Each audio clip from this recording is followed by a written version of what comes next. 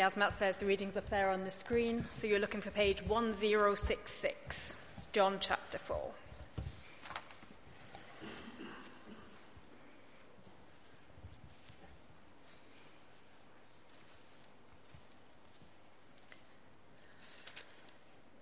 Now Jesus learned that the Pharisees had heard that he was gaining and baptizing more disciples than John, although in fact it was not Jesus who was baptizing, but his disciples. So he left Judea and went back once again to Galilee. Now he had to go through Samaria, so he came to a town in Samaria called Sychar, near the plot of ground Jacob had given to his son Joseph.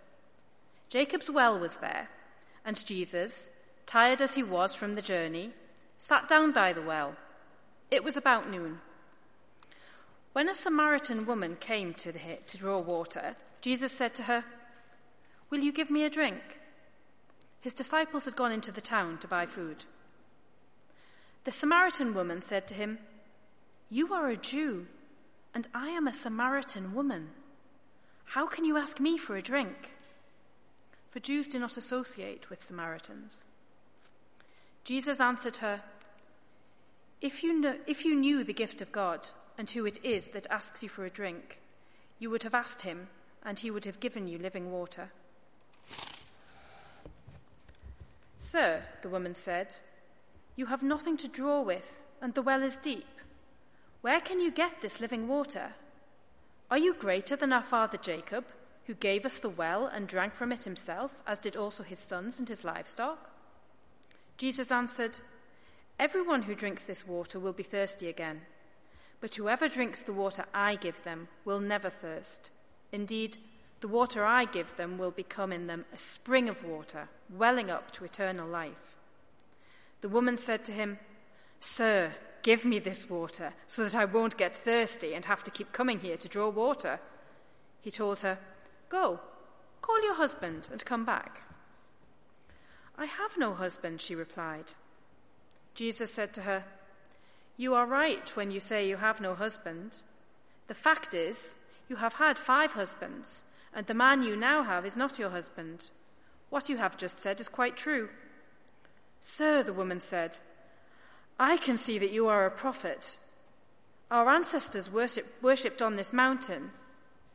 But you Jews claim the place where we must worship is in Jerusalem." "Woman," Jesus replied, "believe me, a time is coming when you will worship the Father neither on this mountain nor in Jerusalem. You Samaritans worship what you do not know. We worship what we do know, for salvation is from the Jews. Yet a time is coming and has now come when the true worshippers will worship the Father in the Spirit and in truth. For they are the kind of worshippers the Father seeks. God is spirit, and his worshippers must worship in the Spirit and in truth." The woman said, "I know that Messiah, called Christ, is coming. When he comes, he will explain everything to us." Then Jesus declared, "I, the one speaking to you, I am he." Just then, his disciples returned and were surprised to find him talking with a woman. But no one asked, "What do you want?" or "Why are you talking with her?" Then, leaving her water jar, the woman went back to the town and said to the people, "Come, see a man who told me everything I've ever done. Could this be the Messiah?" They came out of the town and made their way toward him. Meanwhile, his disciples urged him, "Rabbi, eat something."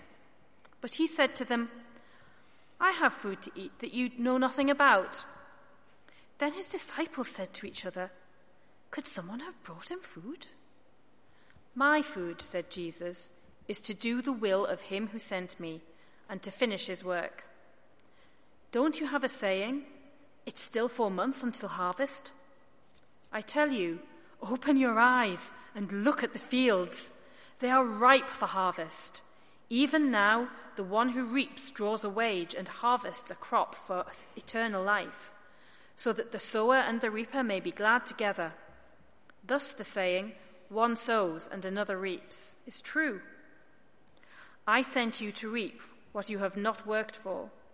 Others have done the hard work, and you have reaped the benefits of their labor." Many of the Samaritans from the town believed in him because of the woman's testimony. He told me everything I've ever done. So when the Samaritans came to him, they urged him to stay with them, and he stayed for 2 days. And because of his words, many more became believers. They said to the woman, "We no longer believe just because of what you said. Now we have heard for ourselves, and we know that this man really is the Saviour of the world."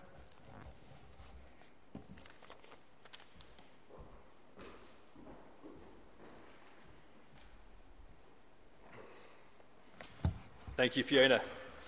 Please do keep your Bibles open to that page.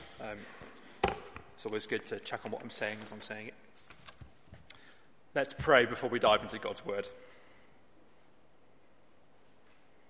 Father, it is evident from this passage that Jesus was the expert at revealing himself. Lord, we do so wish for you to be revealing Jesus to us today. We cannot do it ourselves. We need your Spirit to be at work, opening blind eyes, opening hard hearts to receive your message, to show us Jesus, that we could glorify him and worship him in spirit and in truth. So would you be with us this evening, great God, helping us to see your Son, to see all he has accomplished for us, and to receive the eternal life he is holding out to us. Amen. This evening, I would love to introduce you to someone really special. This person has had a profound effect on my life. I love to speak about this person. In fact, you may have even heard me speaking about him before. Let me introduce you. This is Carter Beauford. He's the drummer with Dave Matthews Band. And without a shadow of a doubt, he is the best drummer this world has ever known. He can do things with a hi-hat. That's the cymbals you control with your feet. He can do things with the hi-hat which the rest of us can only dream of. He powers through grooves with dynamism and sensitivity. He is the complete package. When I first heard him, I was blown away by what he could do on a drum kit, and he's been the biggest influence on my playing. If you and I have ever had a conversation about music, the chances are I will have told you about Carter Beauford. Do check him out there. He's an incredible drummer. So we all have things which we're enthusiastic about, whether that's a band or a particular piece of music, our research, our jobs, our families. Perhaps it's something on TV. Perhaps we have fans of Poldark in here. Perhaps we just have fans of Adrian Turner. It's the things that we're quick to share on Facebook. Here, have a look at this. Let me tell you about that. I wonder, why is it that we're so enthusiastic to share these things with other people? Why do we delight in certain things, in certain people? What is it about Carter Beauford that makes me want to tell you about him? Our passage this evening is the sequel to the Samaritan woman meeting Jesus. If you were here this morning, you would have heard David Todd preaching on the first half of this episode, verses 1 to 26. And if you weren't here, can I encourage you to go away and listen to it online? We saw how this woman discovers that Jesus knows all about her. He knows all the things that she's ashamed of. And even then, he still promises her living water, generously and graciously offering her eternal life. You see, it's as if she spent her whole life in a desert. She's dying of thirst, and only Jesus can give her the kind of water which will quench that thirst. Water he calls living water. It's the promise he holds out to her, and it's the promise he holds out to us this evening. Living water which will truly satisfy our thirst. It's the thirst we try to quench elsewhere. Our education, our career, the money we earn, the respect we have from our peers, our families, the right look, the right style, the right body shape. Now, there's nothing wrong with those things per se, but if we're trusting in them to quench that thirst in us, then it's like we are walking into a desert looking for water. No. Only Jesus, we heard this morning, can give living, thirst-quenching water. Only Jesus can give eternal life. And it ends with this exchange from verse 25. The woman said, "I know that Messiah, called Christ, is coming. When he comes, he will explain everything to us." Then Jesus declared, "I, the one speaking to you, I am he." Jesus has declared himself the Messiah. He's claimed that he knows what our lives are like. He's claimed to be able to offer eternal life, and that he alone can reveal God. But this morning we were left with a cliffhanger. How will the woman respond? Let's look at this evening's passage. We're only going to be looking at verses 27 to 42, but it's all part of the same episode. That's why we got Fiona to read the entire thing. Picture it like a cornetto ice cream. It's one ice cream, but it has two distinct parts. We all know what I'm talking about, right? A cornetto. You have the first bit, the lovely creamy strawberry flavour at the top. Then as you finish that, oh, joy of joys, you have this sweet, succulent cone which you can enjoy afterwards. And right at the end of the cone, there's this amazing chocolatey hit. This is what our passage is like. We've got the sweet, succulent cone with this amazing chocolatey hit. And I've got three headings for us to look at while we go through this passage. Firstly, that Jesus is worth talking about because he brings eternal life for the whole world. Jesus is worth talking about because he brings eternal life for the whole world. And whether you're here today and you're already a believer, you're already trusting in Jesus, or you're here and you're just exploring the Christian faith, and you still have big questions, there's stuff in this passage which is here for all of us to hear. For the Christians in the room, it can be easy for us to get the wrong message from this passage. I'm quick to read it and think that the whole point is that I should be better at evangelism, as if John is trying to make me feel guilty about how little I tell people about Jesus, as if I should be comparing myself to this woman. Please don't fall into that trap this evening. John isn't trying to make us feel guilty about how we share our faith. Let's remember why John is writing. These are his words from the end of the book on the screen. These are written that you may believe Jesus is the Messiah, the Son of God, and that by believing you might have life in his name. You're going to hear these verses a lot as we go through the series in John, because this is John's big concern, that we see Jesus, that we believe in him, and in doing so have life in his name. And this passage is true to form. This passage is here to put Jesus on display and for us to see him. It's as if you've gone to a museum or an art gallery, and on the wall is the most amazing picture you have ever seen. The curator of the art museum or the gallery hasn't put it there so that you can get into the habit of thinking, how am I going to bring people to see this painting? Obviously, that would be nice, but she's put it there so that we can see it and enjoy it. So we have this passage today. John's putting Jesus on display so that we can see him and enjoy him. So that's why this passage is for people who are already Christians and for those who aren't. As far as John's concerned, we all need to see Jesus.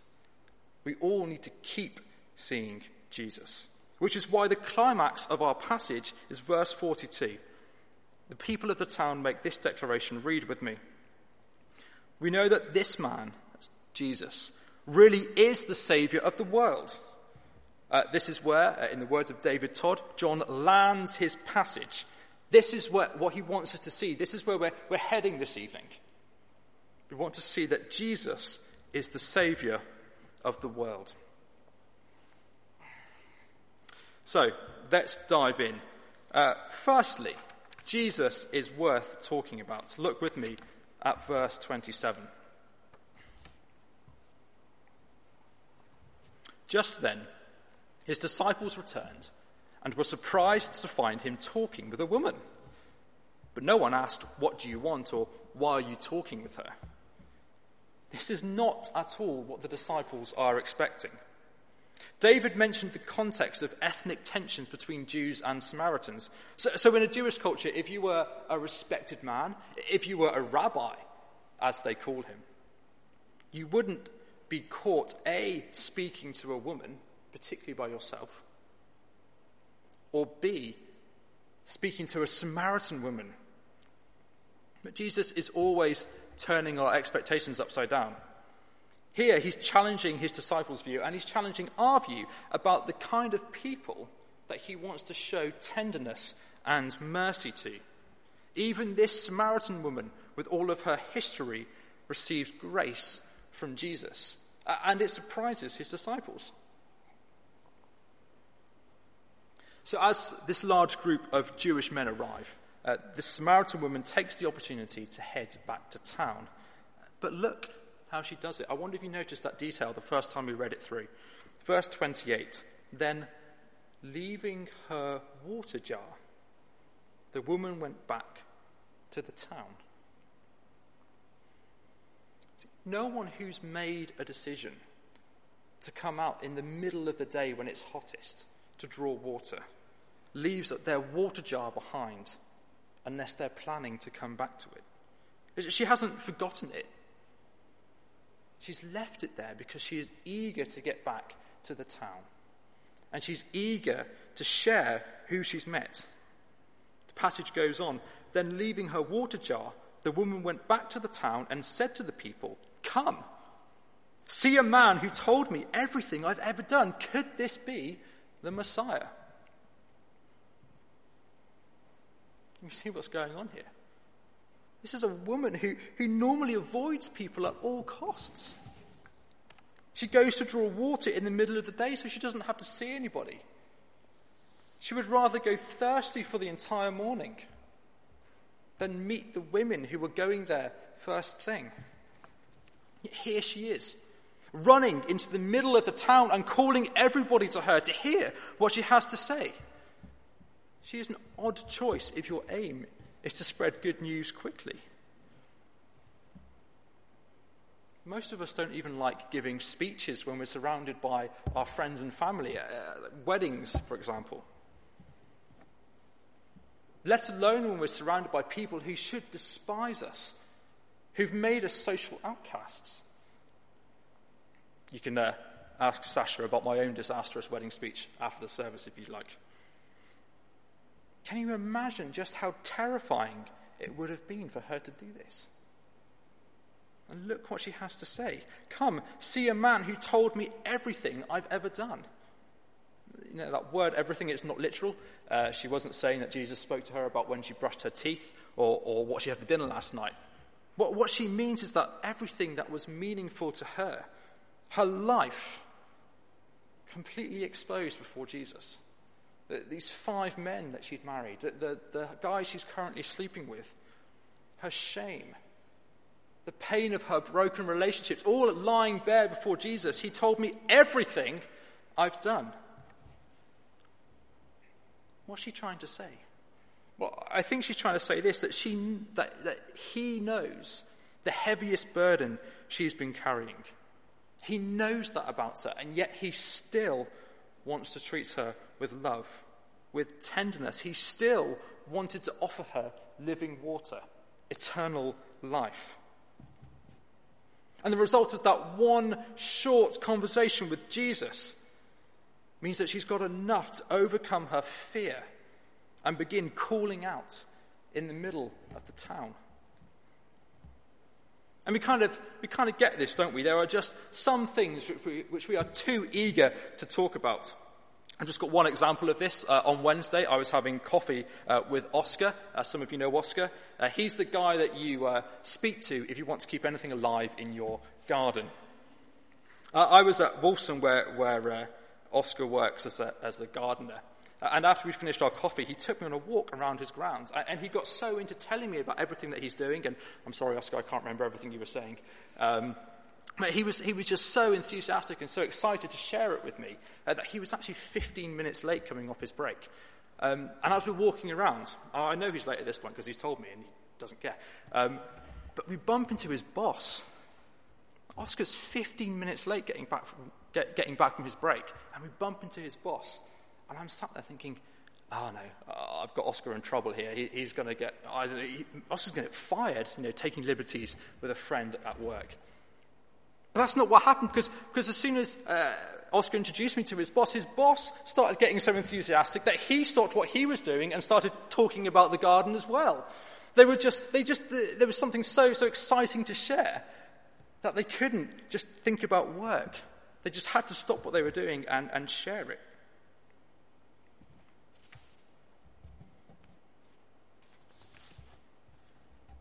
That's what's happening with this woman.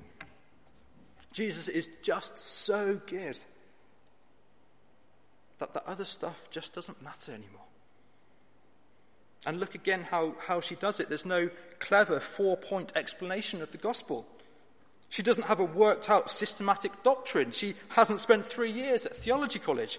She doesn't even know about the cross, that decisive moment of Jesus' life, his death and his resurrection.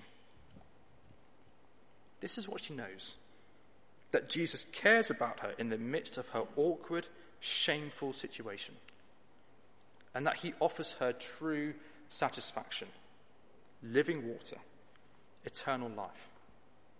And so she runs back to the town, and John, and like John, her message is simply Jesus.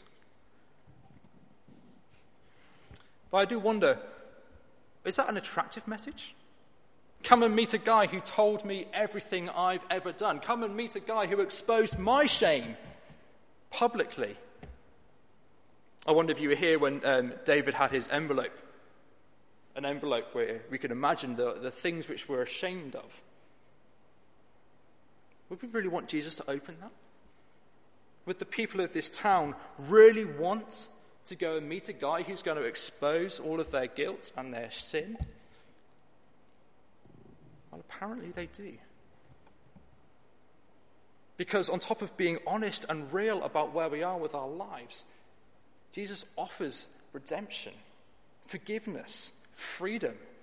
And they're seeing it in this woman, that the proof that she's standing right in front of them, telling them about Jesus, means something completely life-changing has happened to her. And they want some of that. And so we get this verse. Verse 30. They came out of the town and made their way towards him. As far as John is concerned, the only qualification we need for talking about Jesus is knowing Jesus. We don't need to defend how the church works, particularly in those dark moments where the church has got it wrong. We don't have to engage in philosophical debates about whether God is real or not. It's about knowing Jesus and sharing your testimony about what he has done for you. Those other things, of course, they have their place. But like the woman, we can all say, come and meet Jesus. This is what he's like. This is what he's done for me. See, Jesus is worth knowing, and when you know him, Jesus is worth talking about. Then in verse 31, we get this meanwhile, and the action switches back to Jesus. This is our second point, that Jesus is worth talking about because he loves to bring eternal life. He's now talking with his disciples. This section's a bit tricky. There's a lot going on, so we're going to unpack it. But this is effectively, this next section from verses 31 down to verse 38. It is effectively the heart of the passage. Why do I say that? Well, because it explains what happened before. It explains what Jesus was doing when he was speaking to the woman. It explains why she reacted the way she did.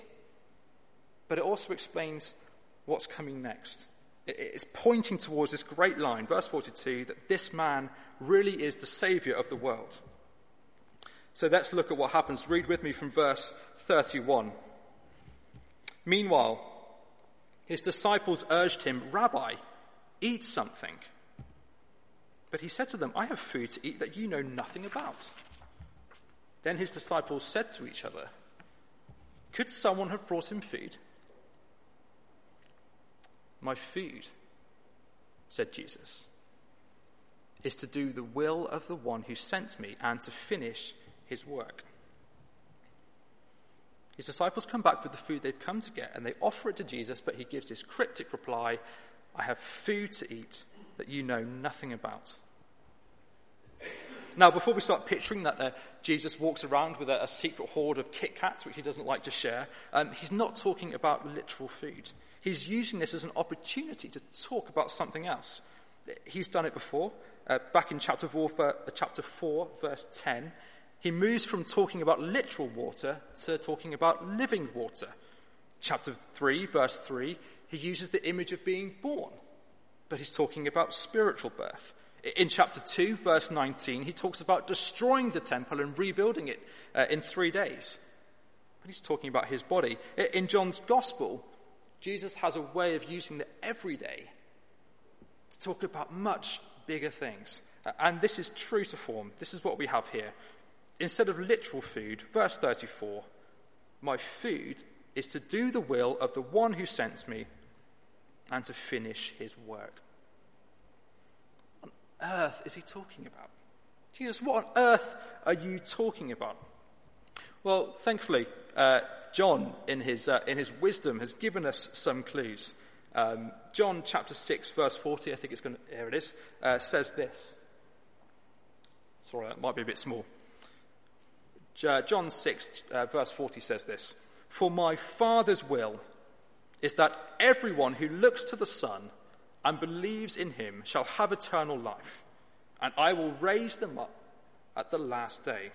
My Father's will is that everyone who looks to the Son and believes in him shall have eternal life." And in John 12, verse 49, he says this, "For I did not speak on my own, but the Father who sent me commanded me to say all that I have spoken. I know that his command leads to eternal life." So what is the will of the one who sent me in chapter 4? Well, it's to bring eternal life. But what does Jesus mean that this is his food? What's that about? So we get what his work is. His work's to bring eternal life. How could that in any way be his food? Well, for the rest of us, food allows us to get on with the work that we have to do. It gives us the sustenance, the energy we need. It's what satisfies us. So we eat food so that we can do our work.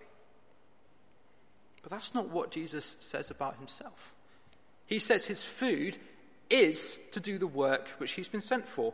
So for him, his work helps him to do the work which he's been sent for. It's bizarre. But I think it means this, that as he meets people, as he speaks with them, as he calls people to himself, as he brings them life, he is completely satisfied. He is completely satisfied. That's what drives him. Now, of course, in his human nature, he's going to need physical food. We're not going to get into a debate about the dual nature of Christ here. But hear what John is trying to tell us about Jesus. That he's driven by this desire to bring life. Like a runner tearing down the track, he's just yearning to bring life. And he's going to achieve it. At all costs, he was going to achieve it. At the cost of his own life, at the cross, he's going to bring life. To his disciples, to the woman at the well, to you and to me. That's his aim. That's his mission. That's his desire. And as we hear that Jesus is the one who wants to bring life, we should be able to hear the echoes of John chapter 1. Through him all things were made. Without him nothing was made that has been made. In him was life. In him was life. And that life was the light of all mankind. These are not the claims that you make about someone who is just a wise and a good teacher. This is not what you say about somebody whose message is only do to other people as you would have them do to you. These are words that you can only make about one person, God. About the one who brought everything into being and gave it life. About the one who even now is recreating, restoring, and giving new life to a dying world. Water, food, the two images we have in this passage, they're fundamental to us for living. And yet Jesus takes them and he says that they point to him. This is what he says, that there's something even more fundamental that you need to survive, that you need to live, and it's me. It's Jesus. You can hear the arguments. But I'm not dead. In fact, as far as I know, I'm not even dying. Yes, you are. Yes, you are. We're all dying. We all know what it's like to live away from the true source of life. And for some of us, the presence or the fear of death is very real this week. But the difference between facing death with hope, knowing that it is not the end, and facing death as something inevitable which cannot be conquered, is the difference between knowing Jesus Christ and trusting in him and not trusting in him.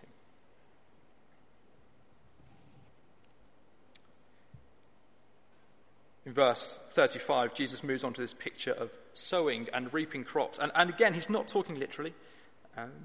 Jesus asks them to open their eyes and to see that the fields are ready for harvesting. Picture that for a second. They're 4 months before harvest is due, and he's asking them to open their eyes and look around at the fields. And it would have been obvious. Of course the fields aren't ready for harvesting. We're 4 months away. That's not what he means. What would they have seen instead? Well, they would have seen the town, this town of Samaritan people coming out to them. The town of people who had heard the woman's testimony and were now coming to meet Jesus for themselves. This is what Jesus is asking them to see. It's these people. They are the harvest Jesus is talking about. They don't know it yet, but these people are about to receive eternal life at the hands of Jesus. And I'm in glory. I look forward to meeting some of these people, asking them what it was like. That'd be awesome. And his disciples are going to have the joy of joining Jesus as he does this work, as he brings eternal life. That's what he means in verse 38. I sent you to reap what you have not worked for. Others have done the hard work, and you have reaped the benefits of their labor. You see, the disciples weren't the ones gathering the crowd. They were off buying food. It's Jesus who initiates the conversation with the woman. And she's the one who goes off and tells the town. Jesus, and to a lesser extent the woman, are the ones who are sowing. But the disciples get the joy of joining him in the work. I remember as a 3-year-old, I say I remember, I've seen the video of it. As a 3-year-old, I helped my dad to build a patio. He had this huge pile of stones which he needed to lay as the foundation in the back garden. And he had this massive wheelbarrow which he would shovel huge piles of the stones into, and he'd wheel through. And I had this dilly little plastic thing. I mean, it was almost broke. And I would pick up a small handful, maybe 2 or 3 stones with my tiny 3-year-old hands, and I'd drop them proudly into my wheelbarrow. And then I'd follow my dad as he went into the back garden and started laying them down. And I was so proud to be able to help my dad as he was building this patio. That's what it's like as we join Jesus in this work of bringing faith. We often think that we're the ones who have to achieve it, we're the ones who have to do it, but we only have a small part in bringing people to faith. This is God's work, drawing people to Jesus through the Spirit. It's Jesus who's driven to bring life. And we just have the privilege of joining him as he goes about doing it. We sometimes think we have to get all of our strategies right. But really, we're just desperate to keep up with what he's already doing. We're far, far behind our master as he seeks to bring life.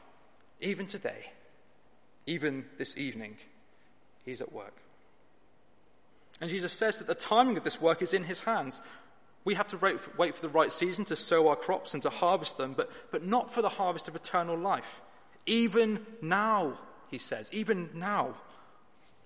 You see, it's good that Christchurch is a church with a plan. It's good that we are a church with a vision. But even then, listen to what Steve Mitchell wrote about it in the Vision magazine. Our power is so very constrained. But we serve a God who can do all things, which means our vision must always be submitted to his. And his vision is this, that Christ might be glorified among his people. Do we trust that we serve a God who is ready to bring life? Will we join him? And if we join him, this is what we need to do. To trust God, pray hard, and expect much. Trust God, pray hard, expect much, which, this is my point for plugging Prayer 150. Do come along to Prayer 150. Join us as we pray for the work of this church, as we seek to see Jesus bringing life to Cambridge. Perhaps there are one or two people in this room, maybe more, who've yet to put their trust in Jesus. Perhaps you've never quite got religion or church. Those questions are still too big. Perhaps you never quite thought you were good enough for God. Is Jesus calling you now? Is he calling you this evening? Is it time to receive living water, to receive eternal life? Perhaps now you're thinking, could he mean me? Is this for me? And this brings us to our final point, that Jesus is worth talking about because he brings eternal life for the whole world. We're just going to go through this bit quite quickly. But read with me from verse 39. Many of the Samaritans from that town believed in him because of the woman's testimony. Many of the Samaritans in that town believed in him because of the woman's testimony.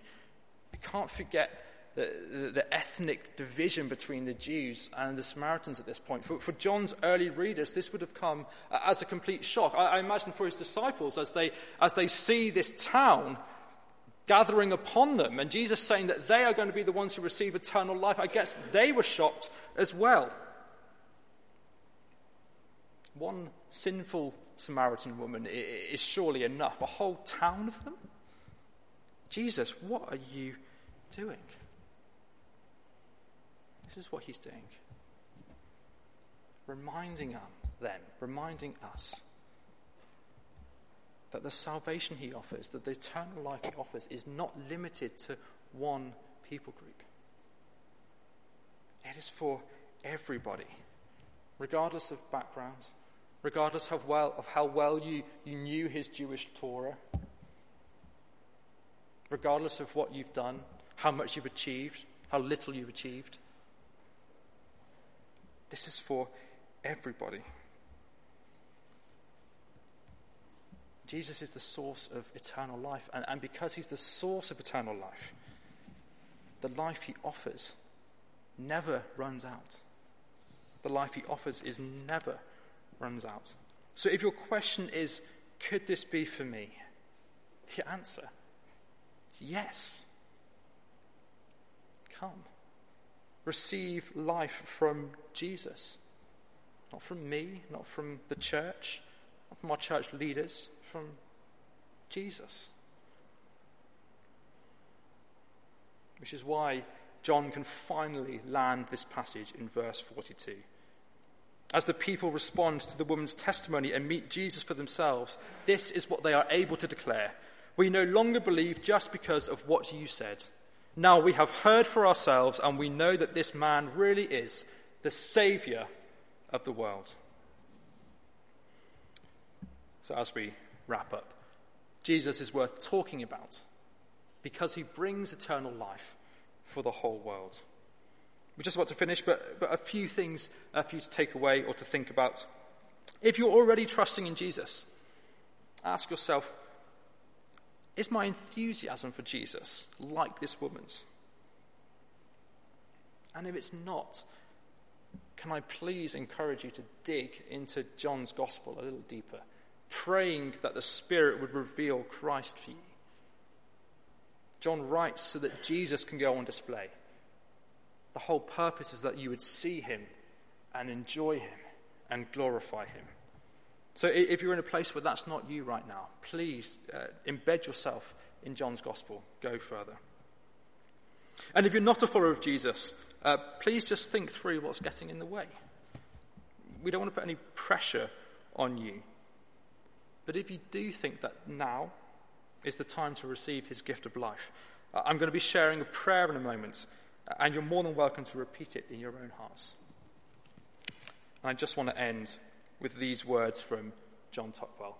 And yes, I'm very aware that I've now quoted John and Steve and David in one sermon. That was a complete mistake. Couldn't help it. These words are too good. John wrote these as he was inducted into Christchurch Cockfosters. Something that has become very clear to me in my 7 years of ordained ministry is that I can't make people believe, and I can't sort out the hurts of their lives. Yet I have a God who promises to do just that, and through his word, he changes lives. Let's pray. Father God, thank you that you have sent Jesus to do your work, to bring eternal life. Lord, glorify Jesus so that we might turn to him. Spirit, come. Bring living water in the name of Jesus.